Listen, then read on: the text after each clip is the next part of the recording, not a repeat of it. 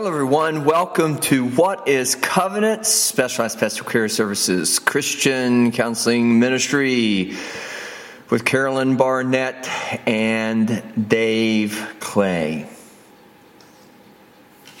I am, on occasions, I am asked to come speak at some sort of gathering. Sometimes it's church. Sometimes it's just a small group. Sometimes the entire congregation. Sometimes it's at an Italian restaurant in Ashland, Kentucky, as it was last night. I have to confess, when I'm asked to come out and do these small gatherings or even the church services, and I don't know that I say this proudly, sort of like the Apostle Paul, lest I become boastful. I do preach. I just don't know if I do it well, if I do it good. And the same thing with such as the event was last night. And what was it about? It was a dinner. How many were there? Maybe 35, 40. It sort of impressed me, the size. I thought, to get 35, 40 people out on a Saturday night to hear somebody speak about relationships, about marriage, is probably quite an accomplishment in and of itself. And usually if that's happening, then you've got a pretty dynamic church. You've got a pastor and a ministry that is vital and alive, and people are finding something good about it or from it, good about attending and participating, and get something good from it. So when I walk into that situation, I'm already a little nervous. I'm thinking, there's 40 people here. This is a pretty sizable crew. And I'm thinking to myself, can I really do this? Is this going to work out well? There's a bit of a backstory as well to it. It's been maybe 35, 40 years ago. I was at one time also the general manager of a local Christian television station, WTSF over in Ashland. And there was this really, really great small church that invited me to come out and speak. And it was, again, directed toward marriage and relationships in general. But it was a Valentine's Day gathering, as was the event that happened last night.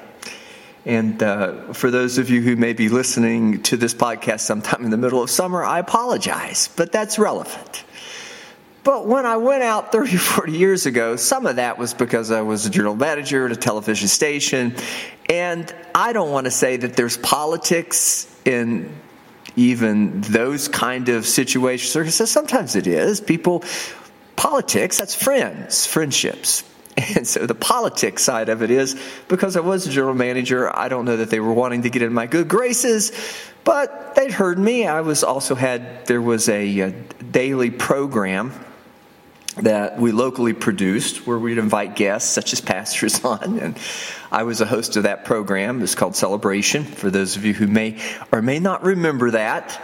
And with that, we'd invite pastors on. And so the political side of it was, the social side of it was, the friendship side of it was, this is a great opportunity to invite a general manager of a local television station so you could get more probably exposure for your church. And I don't know that that's bad, and that was okay with us. We enjoyed having pastors on, and it was more of a community sort of proposition than it was any sort of denominationally directed venture. This television station in the format of the program, the daily program, talk show. So I thought, this is great. I'll come out. And that in of itself is, again, a little bit of where my anxiety comes from, because I'm not sure if they want to hear me preach, which I've already confessed, I don't know that I do a great job of that. Or they want to just hear me talk about clinical things, because I'm bivocational. That's also one of those things I hold license in, not only as a minister, ordained minister, but I'm also a licensed professional clinical counselor. And though I don't think there's a problem with those two worlds coming together, others sometimes have difficulty with that. But when a church or a church group or some church-affiliated group invites me to come out and speak, I'm thinking, do they really want me to talk about clinical things? Do they want to talk about more of the humanistic stuff, my psychology, the training that I have, all those great things about love languages and relationships and how do you do that better, and really what's behind the curtain of marital counseling? And people are always interested in finding out about others, I hope, for the sake of maybe better understanding themselves. Sometimes they're just nosy, but there's always a curiosity that goes along with that. Well, what's it really like? And what do people really say? And then what do you really say, especially those who've never actually engaged in that aspect of counseling, the psychological counseling? Or where they really want me to just come out and preach. And of course, for me, the preaching is always first and foremost on my mind. I want to tell people about Jesus. I do think the Bible holds all of the answers that we need. I think self-help books and groups are important.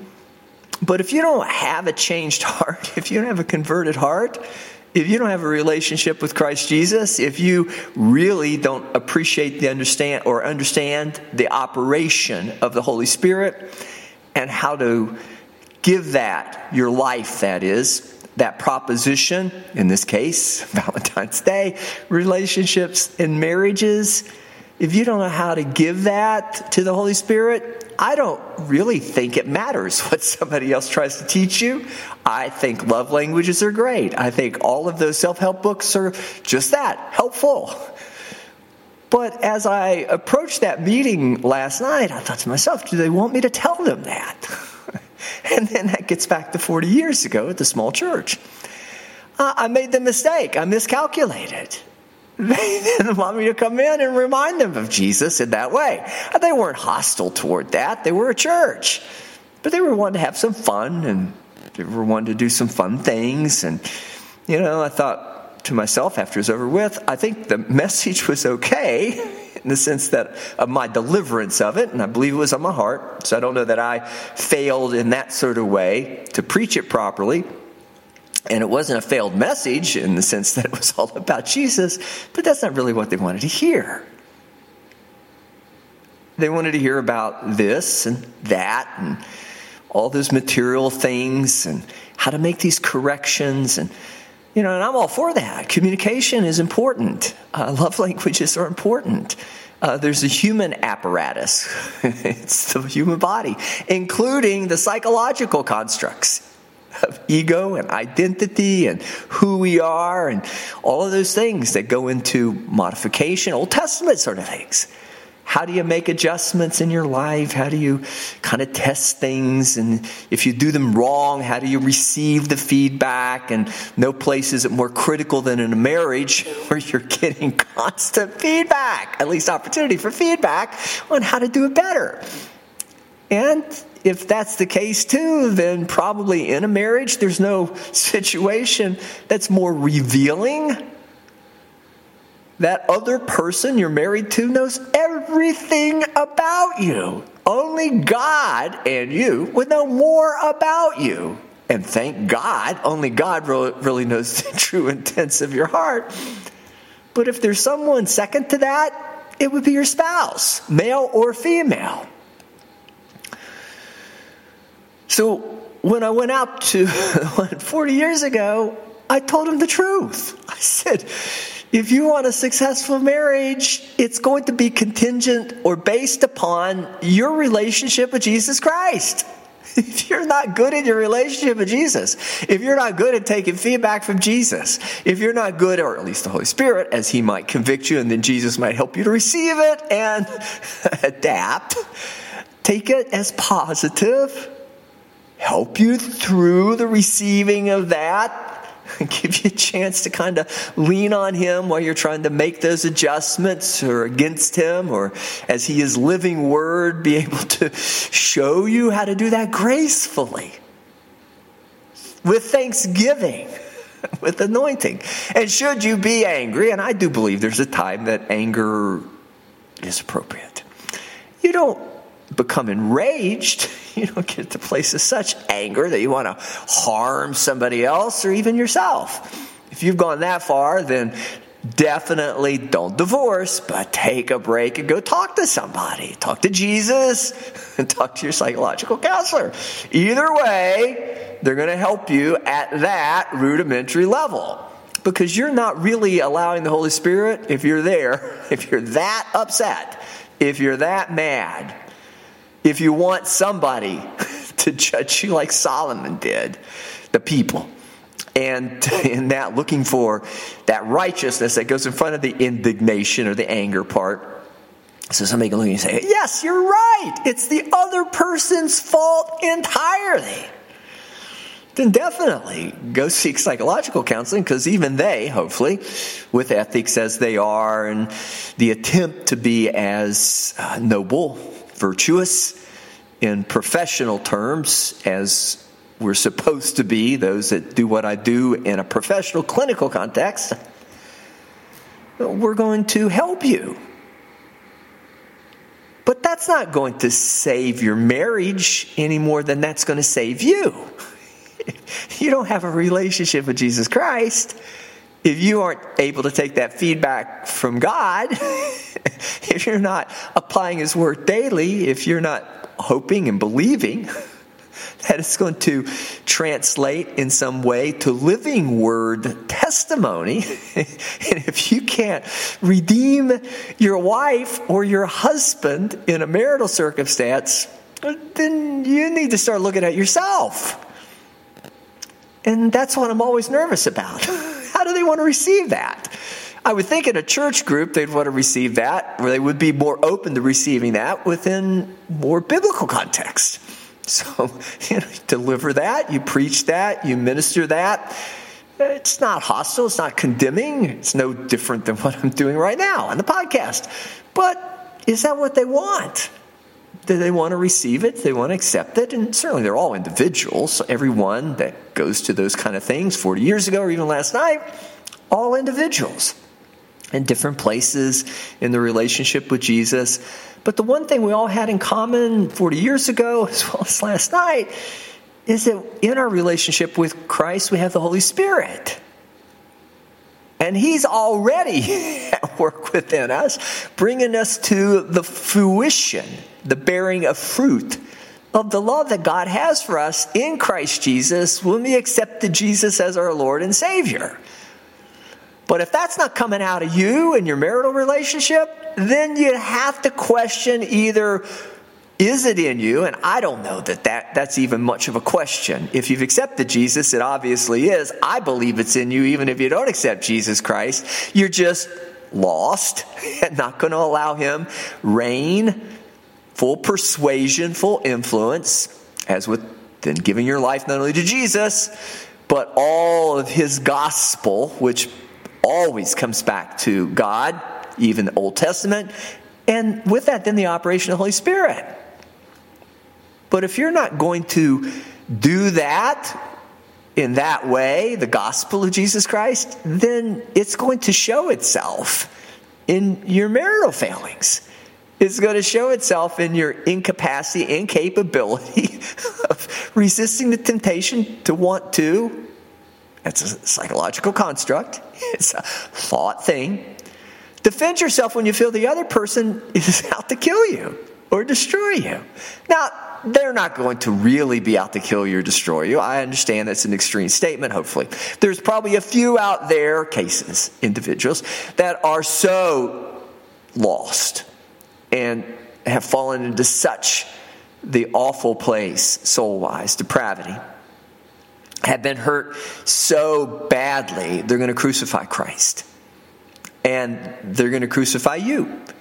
And that really was for Jesus, murder. And I suppose that I need to be cautionary in acknowledging there are individuals like that out there. But I also want to remind you, whether you're male or female, you're not expected to die for that person in that way. Jesus has. And don't please, please, please don't stay in a situation or construe anything I'm saying to incline you to stay in a situation that's dangerous. There's nothing to be gained from that. Those individuals need help.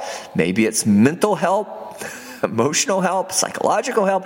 Maybe they just need somebody to tell them what to do, and the best place for that to happen in that total, complete control sort of way so they don't harm themselves or others is to put them in a hospital or put them in a jail. I don't say that callously. That's just turned over to a reprobate mind.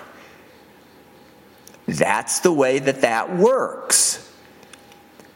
But at the same time, the great hope would be that that's not the individual that you are with.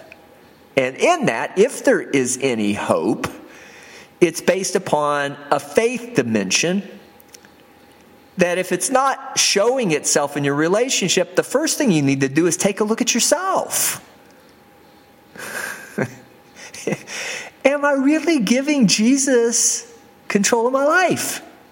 And in that, the gospel of Jesus Christ, am I really allowing the Holy Spirit to do those things that Jesus told me he would do?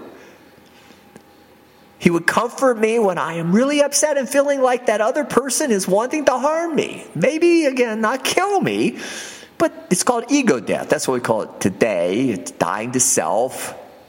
The Bible references it that way. So it's one and the same. But when you're asked to lay down your life for another, and that's really what happens when you accept Jesus. You lay down your psychological self, not your soul, not the divine, not that thing, that element, I should say it that way, more than things. That's more than a thing. That element of who we are that Jesus comes to redeem, to save. But his redemption of you in that way is what should manifest itself in the marital context, the marital relationship. And you don't have to be married. I mean, if you're dating, it's the same application. Could be applied in the same way. But if it's not manifesting itself in that way, it has to start with you. You may have to redefine the relationship. You may have to say, well, it's not quite the way that I ideally, aspirationally want it to be. Like Jesus is married to the church, as the Bible depicts it. One day he'll come back for his bride, and we know so much of our salvation, and again, redemption, is cast within that model or allegory of marriage. But it's not just an allegory, it is genuinely a model. That's your practice. If you're going to fulfill the two great commandments, to love God with all your heart, mind, soul, and spirit, and then complete that in loving others as you love yourself, it's going to be with your spouse. Again, they know all your stuff. They know all the good stuff, and they know all the bad stuff. And if you're going to then really claim Christ, it's not meaning that if you have marital problems that you're lost or that you're not growing. It just means just that. You're developing, you're being sanctified, you're being strengthened and fortified. You're learning even more how to lean upon Jesus, not only individually, but in context of saving this other person, or at least not harming this other person, detracting from this other person in the most intimate of ways. But it's also fulfilling, once more, the great commandments of God. If you can't do that with your spouse, you really aren't doing it the right way with the rest of the world. Now, I'm glad that you're not going out and harming the world, and I'm glad you can minister the gospel, and I'm glad you can love others. But the dirty little secret, from a clinical standpoint, is you marry people who are just like you. Or all of those things that you grew up in, what you were exposed to, what you took on, what identity you assumed or was given, and then as you even took it over that you are now working from, it's going to be somewhat compatible with that other person, or you're not going to be attracted to them. That's just the way it works. So in that way, even loving that other person is like loving yourself. And maybe that's, in a biblical context, the most elegant expression of that. If you can really fulfill the 2 great commandments, and especially in your marriage, you are really not only giving love to another, but most elegantly, in giving it to another, you're giving it to yourself. But you're not doing it with selfish intentions and motives. Example being, that's why I married you. You're supposed to love me. You're supposed to take care of me. You're supposed to do all this. And that's not wrong. Again, the Bible gives us really clear direction on what we should be and as husbands and wives, and how that union, that communion, that relationship should work. But it doesn't work because you're wanting somebody to judge the other or to tell the other to change and do it. It works because you own it. It works because you recognize it has to begin with you. If it begins with you, and Jesus is there, and you do that the right way, then you are going to allow, not only yourself, give permission once again to the Holy Spirit to use you as a vessel of loving that other person.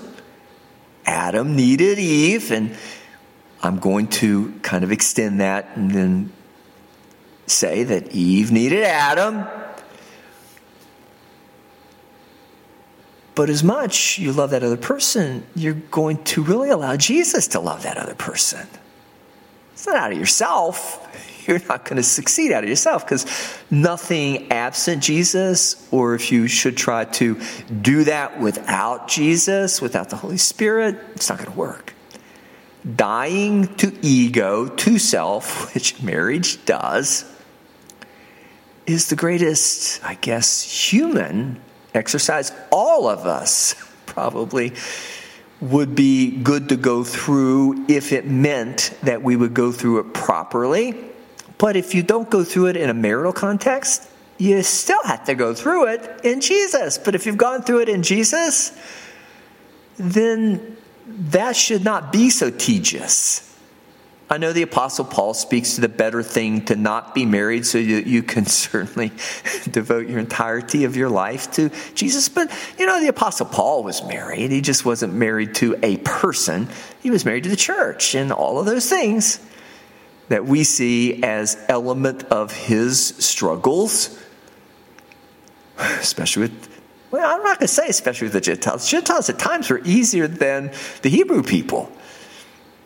But God is described, biblically so, in word, as being married to his people. It's not easy being married. You can't escape it. But marriage is the most immediate, tangible representation of all of that. Personal salvation, but also loving others. It is the fulfillment of the 2 great commandments. And it may be the answer to the fall. God gave Eve to Adam. And once Eve came on the picture, Adam was there for Eve, as with the beginning of the Bible. And Jesus will, at the end of the Bible, come back to claim his church. It's all about marriage, folks. But if we're not doing it, even as Christians, the right way, then we're failing. Just as I said at the beginning of the podcast, I don't want to fail in deliverance of the word, but more than that, I don't want to fail in the living aspect of the word. They didn't want to hear that 40 years ago. And fortunately, last night, they were much more receptive. Maybe I was just 40 years later, a little bit better, able to fine-tune it. Maybe my deliverance is a bit better. Maybe I can go in and out of the clinical and the pastoral sort of dimensions, the preaching dimensions, pastoral type relationship. I always lead with the Holy Spirit. Again, I always want to tell people about Jesus. I'll never go anywhere without doing that. But at the same time, I feel comfortable bringing in all these tools, all these psychological constructs, all these sort of strategies and more humanistic terms and communication, love language, all those things, actions, assertiveness. Don't be passive aggressive. Those communication models, be proactive, be empirically sound, sit down and problem solve together, set up a time to talk in the morning, set up a time to talk in the evening, continue talking all the time. Don't allow the sun to go down your anger. Don't hold or bottle up anger. Don't become embittered. I mean, those are all things that we know. I know we know them. It's okay to remind people. But the thing that I think we sometimes do is hide behind those things and don't want to hear the true message. It's not about any of those things, especially if you know them. It's about applying them. But the only way you're going to apply them is if you have the compassion of Christ alive in you. If you have the Holy Spirit alive in you. If you understand grace and mercy and forgiveness and you've applied it in individual, personalized terms to you, then freely you've received, now freely give. But if you can't give to that person that you say when you take those vows, when you are engaged, and you make that, give them an engagement ring, a promise ring. When you go then before the community and you make that declaration of I do's, you say those promises. If you're not willing to fulfill that, in whatever regard you can, to not break the promise, it's because you're not operating out of the Holy Spirit. 40 years ago, that was not really what they wanted to receive. They weren't hostile toward me. They just didn't expect it, I think, and I could sense I was getting on their nerves. But those last night, I believe, understood it better and were more receptive and open to it, and I could tell they had the good foundation for their faith. I also reminded them, Jesus is the spirit of prophecy, but that all comes out of your foundation. I didn't read the 1 Corinthians 13. I'm going to on the podcast today, just because there may be somebody out there who's never heard it, unlikely. But if you've heard it, there may be those out there that have forgotten what this is all then coming back to. This is foundational stuff. 1 Corinthians 13. Though I speak with the tongues of men and of angels and have not love, I am become a sounding brass or tinkling cymbal. And though I have the gift of prophecy and understand all mysteries and all knowledge, and though I have all faith so that I can remove mountains and have not love, I am nothing. And though I bestow all my goods to feed the poor, and though I give my body to be burned and have not love, it profiteth me nothing. Love suffereth long, and is kind. Love envieth not. Love vaunteth not itself, is not puffed up, doth not behave itself unseemly, seeketh not her own, is not easily provoked, thinketh no evil, rejoiceth not in iniquity, but rejoiceth in the truth, beareth all things, believeth all things, hopeth all things, and endureth all things. Love never fails.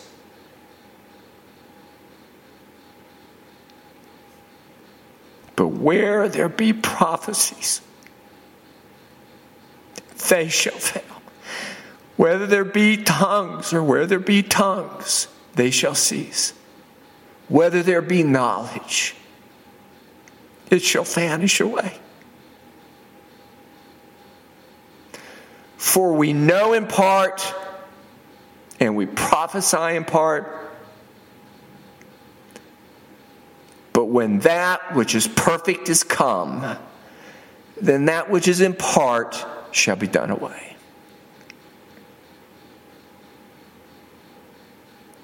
When I was a child, I spake as a child. I understood as a child. I thought as a child. But when I became a man,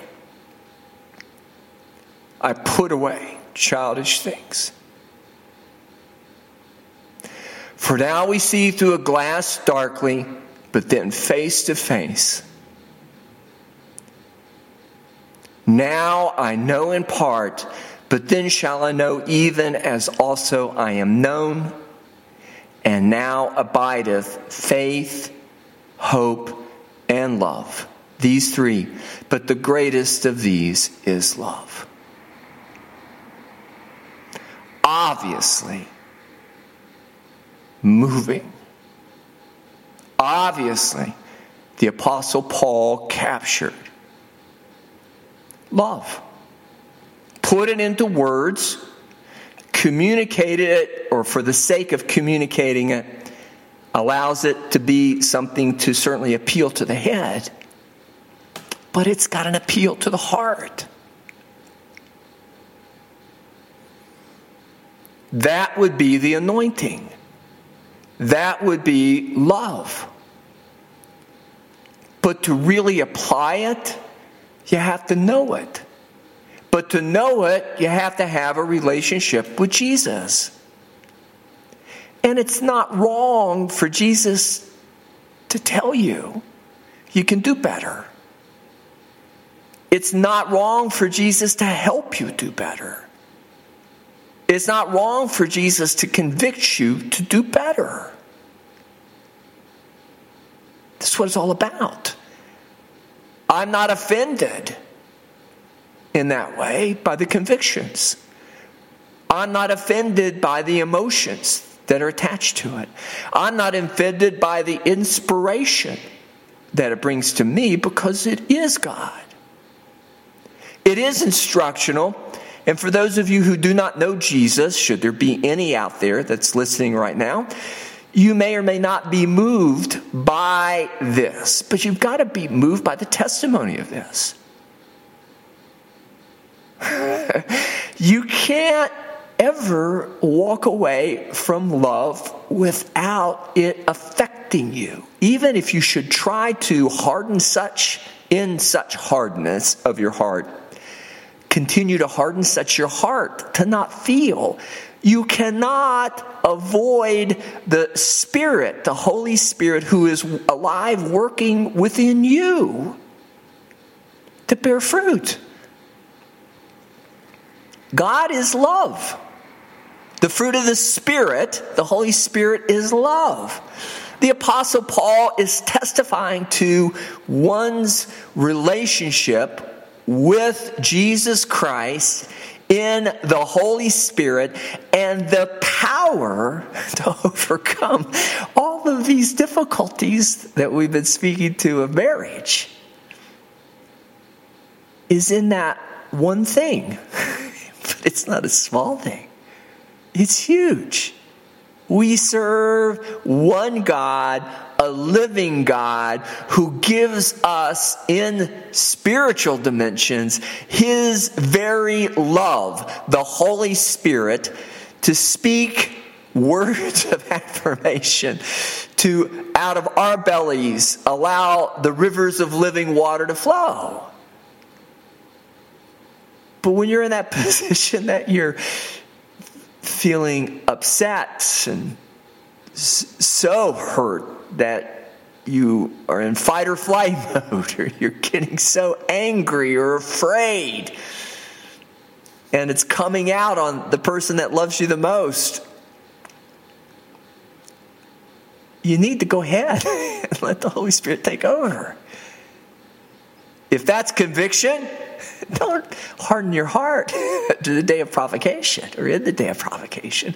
The provoking isn't to destroy. The provoking is to break you, which some might see as destruction, but it's what we've been saying in the podcast. It's just dying to self and allowing Jesus to live within you. But there's nothing like doing that together in a consummate way with the person that you told you were going to do that with. When you made the promise on your wedding day, don't break it. You break. Don't break them. You give yourself to Jesus and allow the Holy Spirit in that to take over. But don't kill the person that's trying to love you. It doesn't make any sense. Hopefully they're not of that small number, as I tried to capture earlier in the podcast, that would be so in apostasy, so of the devil, the son of perdition, the Antichrist. But that's really what this is all about. You're not. And if you don't know Jesus, you could get there. You're going to get there. You're not going to make it to heaven. You not only could get there. I'm still hopeful that you'll find Jesus along the way and salvation will come to you. But if you never accept Jesus as your Lord and Savior, if you're never broken, you're not going to have that testimony. And whether you murder them with your hands, don't kill them and don't kill their soul. You don't want to do that. It will be blood on your hands. It's the same. Don't do that. So as you might expect, that's a difficult message, especially on Valentine's Day. But it is the message of Christ. There's a time for fun, and there's a time for Valentine's Day cards, and there's time for all those great sweet stories of 40 years ago, I met my spouse, husband, wife, and we danced the night away, and we love, I do at least, I think most of us still do, love romance on Hallmark Channel movies and all, but here we go. That's like putting lipstick on the pig. You don't want that. You'll end up just being a hypocrite, and it won't work. It'll be just that, a romance. It'll be just that, a fantasy. But I don't think that's what I'm supposed to say when I'm called out to these meetings. I know that's not what I'm supposed to say when I'm called out to deliver a sermon. I'm not going to beat people up. I don't want to do that. I don't want to condemn them. But I do want the Holy Spirit to convict them. If their life isn't bearing fruit, the fruit of the Holy Spirit first and foremost, and in their marriage, you need to sit down with Jesus. You need to read the Word. You need to come to Jesus. If you've never accepted Him Lord and Savior, you need to receive Him. Because otherwise you don't have it in you to do it. And it will never work. And that is why we're failing at marriages. I believe the statistic is still somewhere around 60%. Maybe it's even gotten higher. And that's in the church. As with Christians. I know the Bible says many will claim it, many will desire it, not many are it, and not many in that before they're it will receive it. But what are they receiving? They're receiving the gift of the Holy Spirit awakened, realized in them to have the capacity to love, even as Christ, even as God loves us in His only begotten Son. For whosoever shall believeth shall find, and if they claim, if they receive it, everlasting life. Now that's a good end, right? That's a positive. But it really gets to the core of everything. That's really what life is all about. And that's really what we want the podcast to be about, this type of things. And with that, I'm sure if Carolyn were here, I could speak on her behalf. That's what she wants to accomplish, is to bring that love out of you. And that's really what we set ourselves about with Covenant Specialized Pastoral Care Christian Counseling Ministry. So if you want to reach us, you can contact us at 304-528-9220. You can email us at covenants.llc1@yahoo.com. You can go to covenantsonline.com, and you can find us at Covenants on Facebook. And you can always come back to the next podcast. And I sincerely mean it. Closed the wonderful meeting out last night. Great people. Great fellowship. with a blessing. I want you to be blessed. I want you to have everything that God wants for you in the name of Jesus, but don't be at all surprised if it's the Holy Spirit and the love of Christ in you. Come back and join us on the next podcast. What is Covenant Specialized Pastoral Care Services Christian Counseling Ministry with Carolyn Barnett and Dave Clay.